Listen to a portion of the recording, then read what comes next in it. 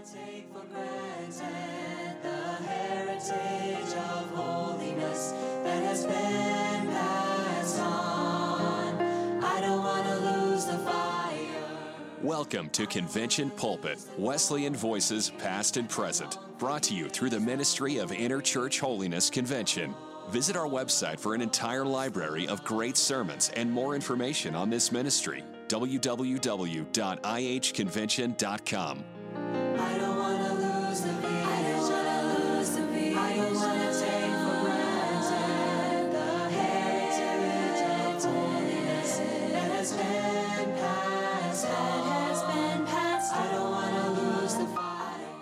Mark Cravens has been a pastor, Bible college professor, denominational leader, as well as an effective evangelist. This sermon was preached back in 1998 at Seabreeze Camp Meeting in Hobe Sound, Florida. It's a much-needed sermon. It's titled, Forgiveness. I know you'll enjoy this wonderful sermon. Keep passing it on, and I don't want to lose the vision. I don't want to take for granted the heritage of holiness that has been passed on. I don't want to lose the fire. I don't want to lose the fire. Well, you're a good-looking crowd this morning. Thank the Lord you're here on this Friday morning. We're at that point where we're all a little weary and our socks are dirty, and here we are Friday morning. And we thank the Lord for his help. Appreciate so much the ministry of the Word. Brother Agan, thank you for all the ministry of the Word that you've been bringing. Brother Barr, the ministry of the Word. Those that have spoken through the afternoon service has been a challenge to my heart.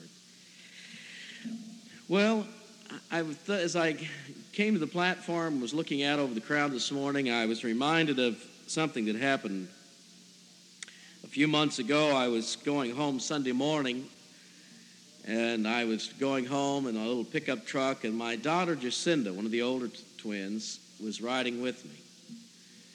She's blonde and blue-eyed and kind of the soft-spoken one of the family. And the Lord knows we needed at least one soft-spoken one in our family. But nonetheless, we were going home in the pickup truck, and we were riding along, and she looked up at me and rolled those big blue eyes at me, and she said, "Daddy, I really liked your sermon this morning." Well, my father's heart just kind of welled up inside of me. And I looked over at Jacinda, and I said, "Well, Jacinda, what did you like about the sermon this morning?" She kind of rolled her eyes, and she said, "Well, Daddy, it was a whole lot shorter than most of them."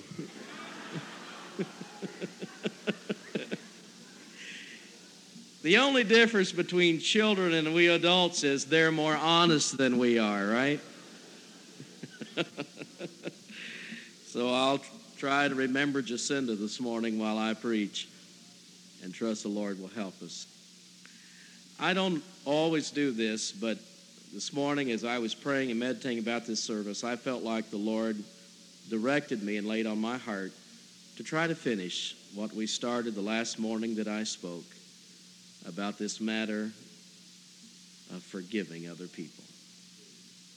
I realize that the crowd has somewhat changed, and there are those here that were not here 2 mornings ago, but I still feel like the Lord would have me to try to finish these few thoughts this morning with you, and trust the Lord will help us and give us direction and give us instruction that we might too forgive one another.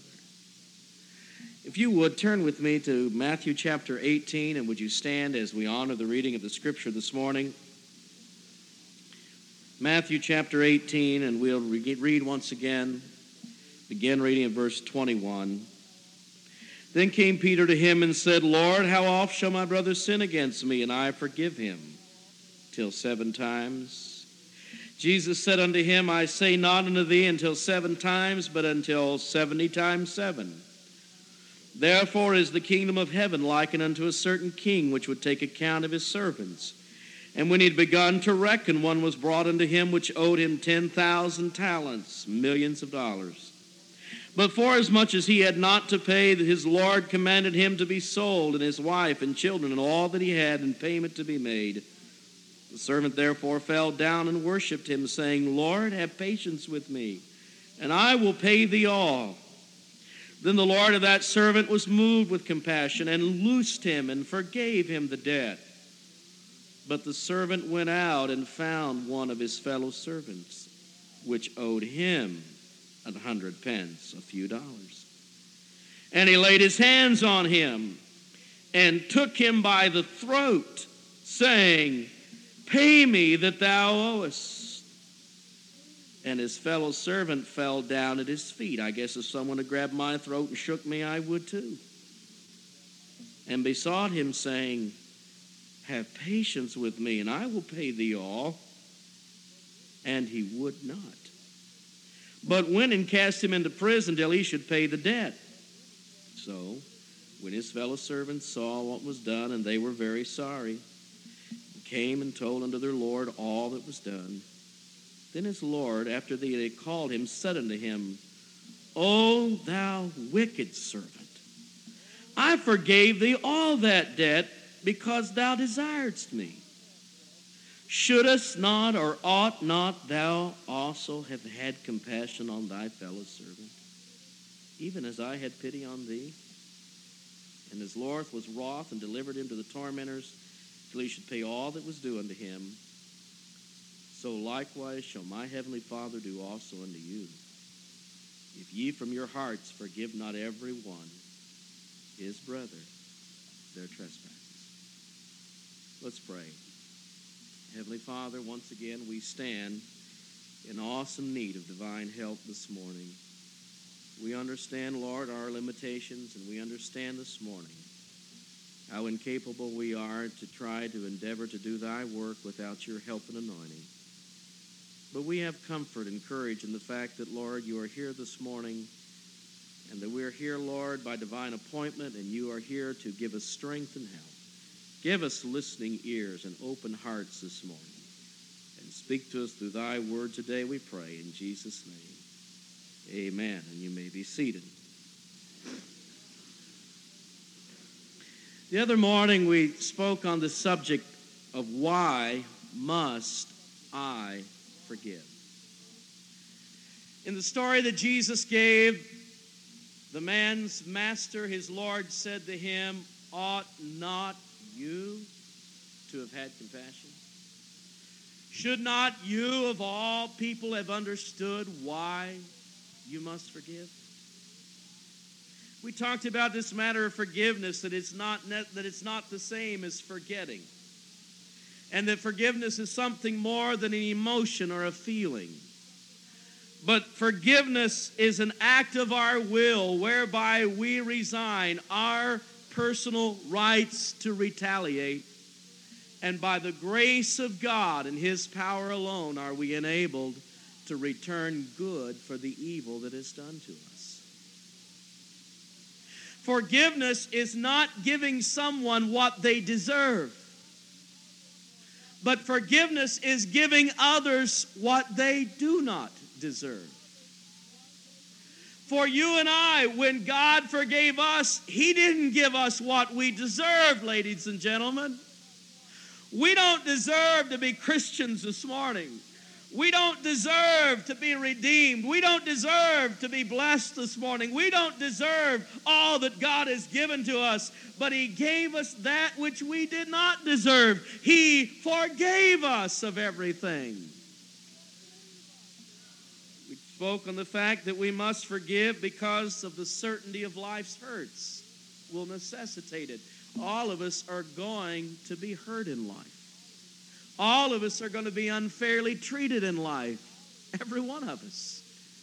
And we must forgive.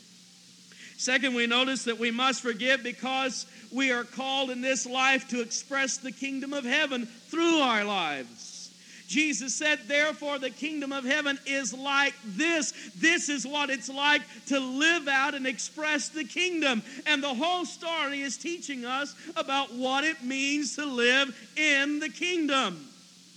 And I want to remind us this morning that the kingdom of heaven is not something way out there that someday we hope to go to, but Jesus taught us that when he came, the kingdom of heaven was at hand, and that you and I in this life, here and now, enter into kingdom living. In the prayer that he taught us to pray, he said, pray thy kingdom come, thy will be done on earth as it is in heaven. And I'm called now to live heavenly in an ungodly world. Do you know that? We don't belong to this world. We don't belong to this world system. Our citizenship is in the heavenlies. But I'm called to be a missionary. And I'm called to portray my heavenly citizenship while I'm here on earth. I'm to express the kingdom. But I want to hasten on. I must forgive, thirdly, because if I want to be like Christ, I must forgive. It's easy for us to sing that song, as I mentioned the other day, I have one deep, supreme desire that I might be like Jesus. It's easy to sing that song, but I want to tell you something. It means something else when we walk out the doors of this place and we encounter the hurts of life, to look at the one who has hurt us and to treat them as Jesus would treat them. If I want to understand forgiveness, I need to closely examine the life of our Lord. I'm not going to take the time this morning to go through all of the examples of Christ and his forgiveness that he laid down and modeled for us in his life, but I want to at least look at one, and that is that scene there in the Garden of Gethsemane. There that night, as our Lord sweat, as it were, great drops of blood, as he prayed that prayer, nevertheless, not my will, but thy will be done. There, as he earnestly prayed with his face to the ground, and there as his disciples slept and Jesus prayed through the night. But now he arises, and through the distance we can see the flickering of the torches as the mob makes their way to the Garden of Gethsemane. Here comes Judas leading the way, and he comes and he kisses our Lord upon the cheek. And I've often marveled at the fact that while our Lord was there, sweating as it were great drops of blood, that when Judas kissed the cheek of our Lord, he tasted the very blood of redemption. And our Lord looked at him and said, do you betray the Son of Man with a kiss, Judas? But now the disciples, here they are, they hear the commotion. Here is the mob coming to get Jesus. And there Jesus stands before this angry, howling mob that is ready to take him. He knows that they are going to abuse him. He knows they're going to spit in his face. He knows they're going to pluck his beard. He knows that they're going to mock him and strike him. They're going to eventually kill him upon that cross. He knows what this angry mob is about to do. And Peter reaches down and grabs a sword and does what anyone probably would do under those circumstances. And he says, you're not taking my Lord without a fight. And without thinking twice, he pulls the sword and he swings it, intending to catch a neck, but he only got an ear. And I'm thankful that the man ducked. But as he ducked, he caught the ear of the high priest's servant, and he severed that man's ear from his head. But I want you to catch a picture of forgiveness. Jesus looks at these men who are coming to take him, to abuse him, to mistreat him, and eventually nail him on the cross. And what does he do to these who hate him and have such animosity against him?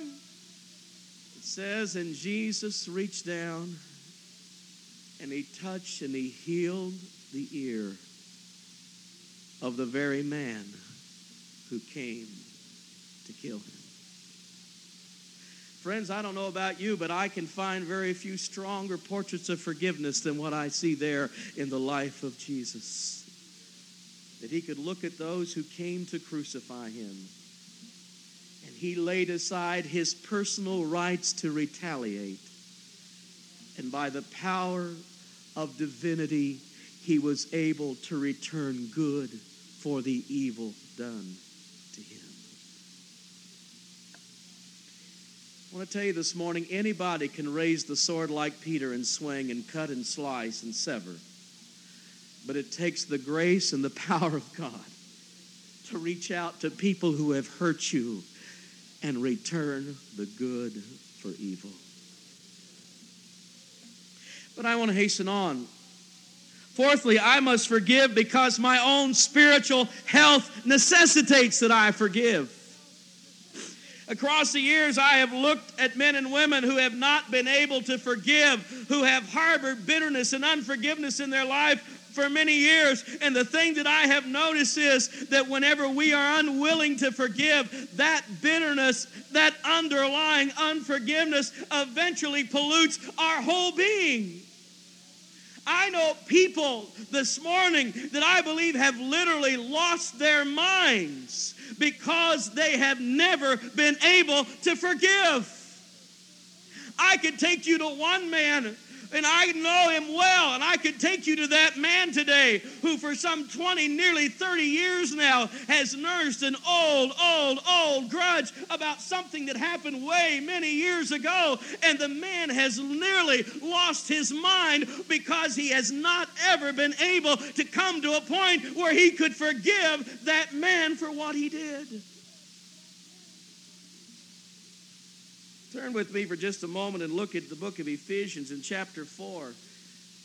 And I want you to look at what I believe are the fruits of unforgiveness. In chapter 4, verse 29 of Ephesians, Jesus said, "Let no corrupt communication proceed out of your mouth, but that which is good to the use of edifying, that it may minister grace unto the hearers, and grieve not the Holy Spirit of God, whereby ye are sealed unto the day of redemption. Let all bitterness." And I got to look at that word bitterness, and one commentator said that word means a smoldering resentment towards. Let all bitterness and wrath, rage that gives vent under the passion of a moment, and anger, that deep internal hostility, and clamor, a fighting spirit, and evil speaking, slander, malicious gossip, let all of that be put away from you with all malice. And be ye kind one to another, tender-hearted, forgiving one another, even as God for Christ's sake hath forgiven you. But when I read that, I realize this morning that if I do not from my heart forgive other men their trespasses, that I run the danger of allowing bitterness, that underlining, boiling, brewing resentment to come into my life that will manifest itself in malice and evil speaking, and ultimately I will grieve the Holy Spirit of God. I want to remind us this morning that we don't have to go out here and get drunk, or we don't have to go out here and commit some awful sin to grieve the Holy Spirit in our lives. All we have to do is be unwilling to forgive, and we will grieve the Spirit in our lives. I know some people this morning that would never think about going to a picture show, or never think about going to a tavern, or never think about going to some of the places of iniquity. But they have every much as grieved the Holy Spirit as the man who does, because they have never dealt with that smoldering resentment that still is in their hearts. Smoldering resentment. You know, several years ago, my first pastorate, when I was pastoring in Brent, Alabama, there was some large hedges that were out in the backyard, kind of ran across the property line just a little ways behind the house, and they were huge. I mean, they were somewhere 10, 12 feet tall, and I decided to get rid of those hedges. So I got a saw, and I worked for days, and I cut down, and I hauled off all those hedges, and I got down to just the stumps of those huge hedges. Those stumps were probably 2 or 3 inches around, some of them, and I got down to those stumps, and I didn't really know what to do, and I didn't really feel like trying to hoe all of those stumps out. So I thought, I'll do it the easy way. I'll burn these stumps out. So I looked around to see what I had, and I know it was foolish to do it. But I looked around and I couldn't find any kerosene, but I did have a gallon jug of gasoline. You know, gasoline's highly flammable, by the way. Don't try this. And I went and I soaked down all of those hedge stumps with that gasoline. I soaked them all down, and I struck a match, and I threw it, and whoo, I had a wall of fire, and all of those stumps were burning. I went and got busy doing something else, and a little while later, about an hour or so later, I came back, and the fire had all gone out. But the stumps were still there. And I thought, well, got a little progress done. I'll soak them down and we'll light it again. And so I went and got that gasoline, and I brought that about a half a gallon or so of gasoline out there. And my cat, Dixie, good Southern name, my little cat Dixie came along, and she was standing there beside of me watching what I was doing. I thought that all the spark and all the flame was gone. I didn't know that there was still something smoldering that had never extinguished down in there. I took that gasoline and I started pouring it on those stumps, and I hadn't poured it but just maybe 2 or 3 seconds, and all of a sudden, whoom, that thing ignited. The stump ignited. The jug of gas in my hand ignited. And I did what would be the normal reaction. I threw the jug of gasoline down, and Dixie ignited.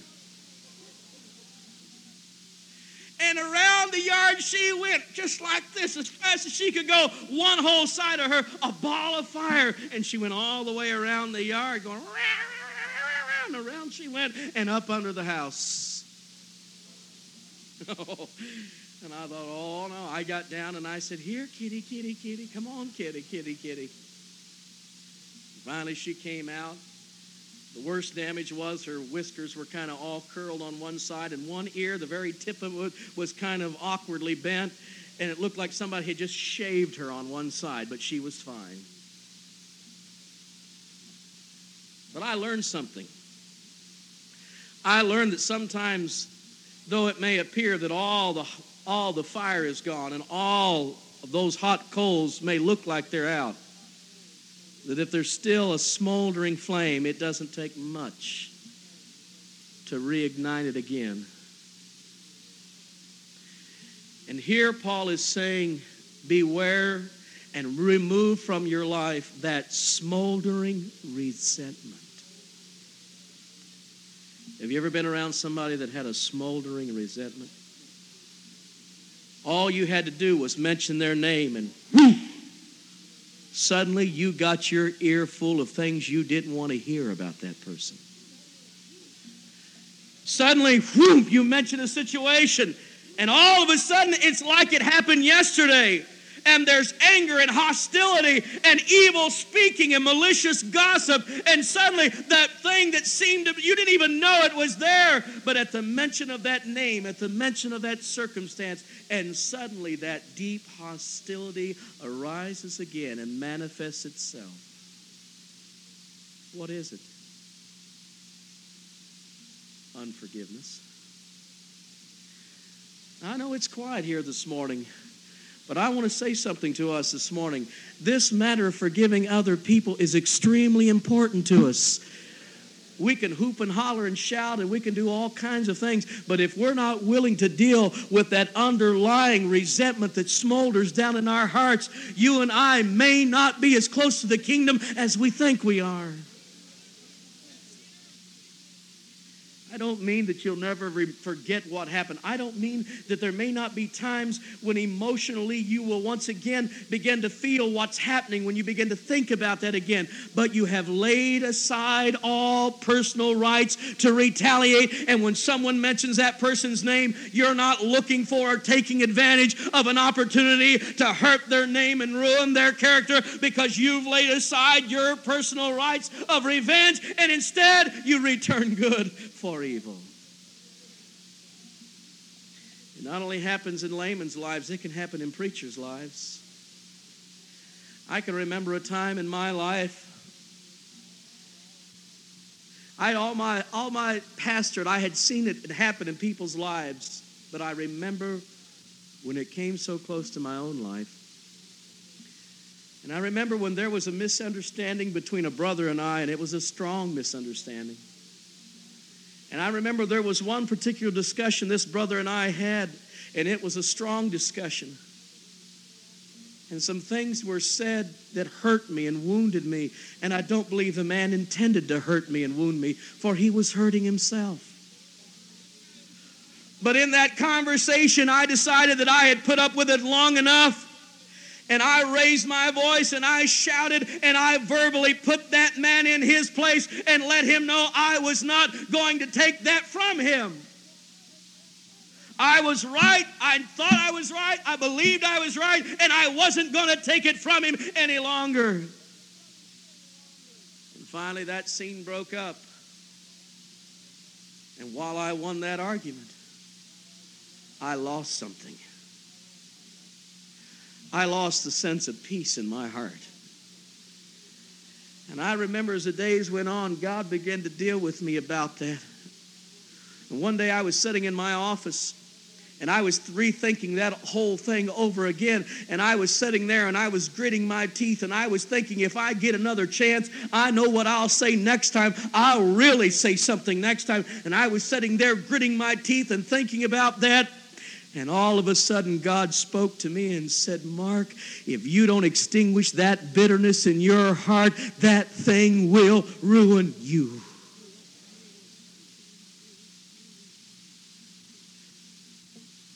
And ladies and gentlemen, it was as wrong for me to harbor that unforgiveness in my heart as it would have been if I'd have went down to the corner tavern and got drunk. And I realized that what I had done and what I had harbored in my heart was ungodly and wicked. And I got down on my face and I said, oh God, I'm sorry. Please remove all of that smoldering animosity, that bitterness out of my life. I went to my brother, a man who I love and look up to and plan on spending eternity with. And I went to him and I said to him, my brother, I still feel like maybe I was right, but I was completely wrong in the way I responded to you.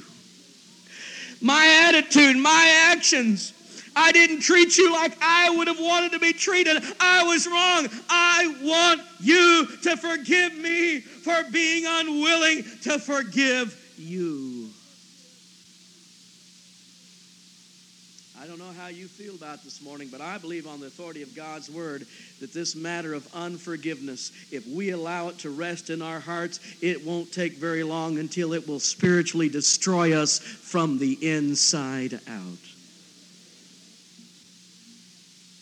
And there will be enough hurts in life to sour all of us if you let it. I haven't met the saint yet that didn't have enough happen in their life that if they would have, it could have soured them. But by the grace of God, they were enabled to forgive. One more point and I'll close. I must forgive because I have been forgiven. And of any of the reasons why I must forgive, this reason is the greatest of them all. I must forgive because I, Mark Cravens, standing here this morning, I am only here for one reason, and that's because one day God so graciously forgave me of all my sins. He blotted out all of my transgressions. He washed the record clean by His blood. He forgave me of all my sins. And therefore, I don't have any right not to forgive. I want to remind us again this morning that if any of us make it to heaven, it's only going to be because we've been forgiven. I don't care whether you were raised in Sunday school and you went to church all of your life. If you're going to make it to heaven, it's going to be because you've been forgiven.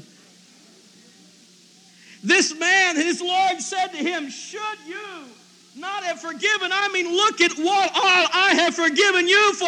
I forgave you of an insurmountable load that you could never have paid for. I forgave you of all of that. Should not you of all people have been forgiving? And should not God's forgiven people be the most forgiving people in the world? For we have been forgiven. Aren't you glad this morning that you're forgiven? Hallelujah. I don't ever want to graduate beyond getting blessed over the fact I'm forgiven this morning. Jesus forgave me of a debt. We sing that song, I owed a debt I could not pay. He paid a debt that I could not. Thank God he did pay that debt for us. A debt we owed, we couldn't pay, but he forgave us of all of it. Paul said, be ye tender-hearted and forgiven, even as God, for Christ's sake, hath forgiven you. And that's why you and I forgive the world out there, because we are forgiven people. And we of all people ought to understand forgiveness. But Jesus said that when you stand praying, forgive your brother his trespasses. For if you do not forgive, neither will your heavenly Father forgive you. I don't want to forfeit my forgiveness this morning. I've not made it yet. I can't run the risk of not forgiving. I close with this story. Major Riggs is a man about 65 years of age. He's a major in the Salvation Army.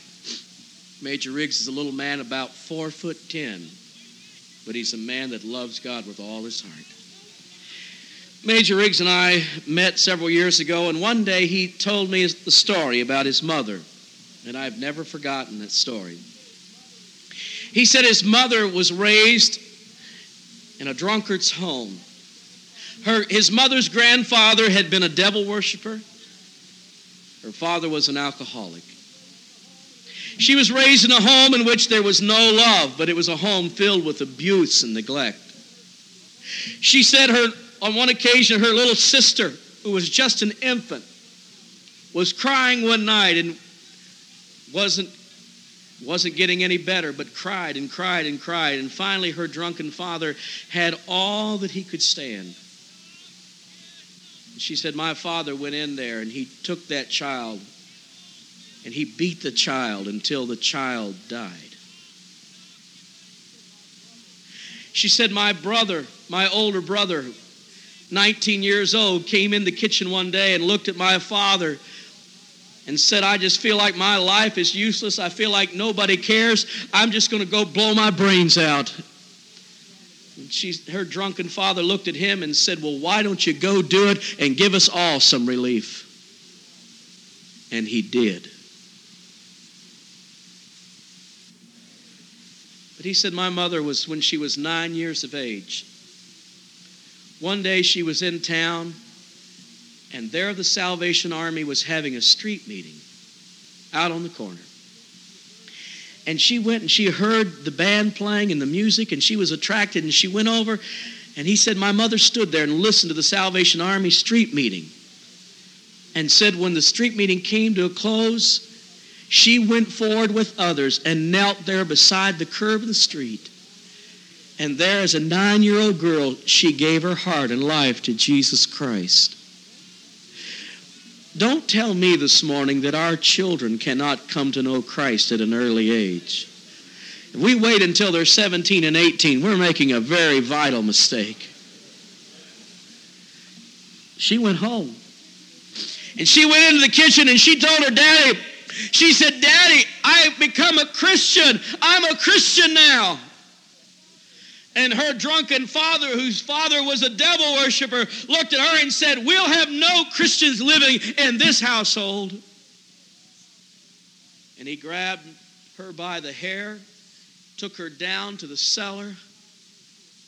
He tied her to a post, and he beat her with a chain until her 9-year-old body slumped in the floor in unconsciousness. And her drunken father went upstairs to leave her there. The next morning when he came down, she was still alive. He untied her, took her up. It was Christmas Eve and snow was on the ground. And he said, there'll be no Christians living here. You'll have to live somewhere else. And he shoved his 9-year-old girl out the door into the snow and locked the door. And she didn't know where to go. She wandered to town. I'm not telling you a make-believe story. I'm telling you a true story this morning. She wandered to town, and she asked about the Salvation Army, and somebody directed her to the Salvation Army, and she went there, and they took that 9-year-old girl in, and they loved her, and they raised her. She married a fine Christian man, and from her descendants, her lineage, came 14 people in full-time Christian ministry. Isn't the grace of God something wonderful? But the years rolled by, and her father is now dying, and he's laying on his deathbed, and he calls for her. She walks into the hospital room, and there he lays, just a shriveled form of the man he used to be. She walked in, and suddenly the whole rush of memory and all of that came flooding back to her across the years as she stood there and looked at her dying father as he coughed and fought for air. She walked up to his bedside. She looked down at him, and he looked up at her. And then he couldn't even face her, and he turned and looked at the wall, and he said, "Oh, daughter." He said, "I don't know how in the world you could ever forgive me, but I am so sorry for what I've done." Now, the world would say it serves him right. It's about time he got what he deserved. But friends, we live in the kingdom of heaven, and it's radically different to live in the kingdom. She looked down at him, and this is what she said. She said, "Daddy, Jesus has forgiven me of all my sins. And because I've been forgiven, Daddy, I forgive you for what you've done." He looked at her and he said, "You really mean that? You forgive me?" She said, "Yes, Daddy, I forgive you of all that you've done." He said, "I don't know how you could do that." And she said, "Well, let me tell you about Jesus." And she talked to him about Jesus. And she said, "Daddy, would you like for Jesus to forgive you of all your sins?" And he said, "I certainly would." And she led her father to Jesus Christ. And he died and he went to heaven because she who had been forgiven could forgive. I wish this morning that we could have a real revival in our movement, in my denomination, in your denomination, in your local church, in your family. I wish we could have a revival of true forgiveness. And I believe if we could once again practice forgiveness, if we could forgive one another and bury those old things and extinguish all the smoldering resentment, God could give us revival and renewal and could make us winsome to a lost and dying world. God has given us the ministry of reconciliation, by the way.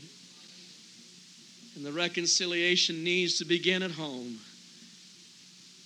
I must forgive, for I have been forgiven. The heritage of holiness that has been passed on. I don't want to lose the fire. Thank you for listening to Convention Pulpit, a ministry of Interchurch Holiness Convention, featuring Wesleyan voices past and present. For more sermons or for more information, visit www.ihconvention.com. This ministry is made possible through the financial support of our listeners. You may give online at ihconvention.com or send your donation to IHC, Post Office Box 99, New Berlin, Pennsylvania, 17855, USA. Has been passed. I don't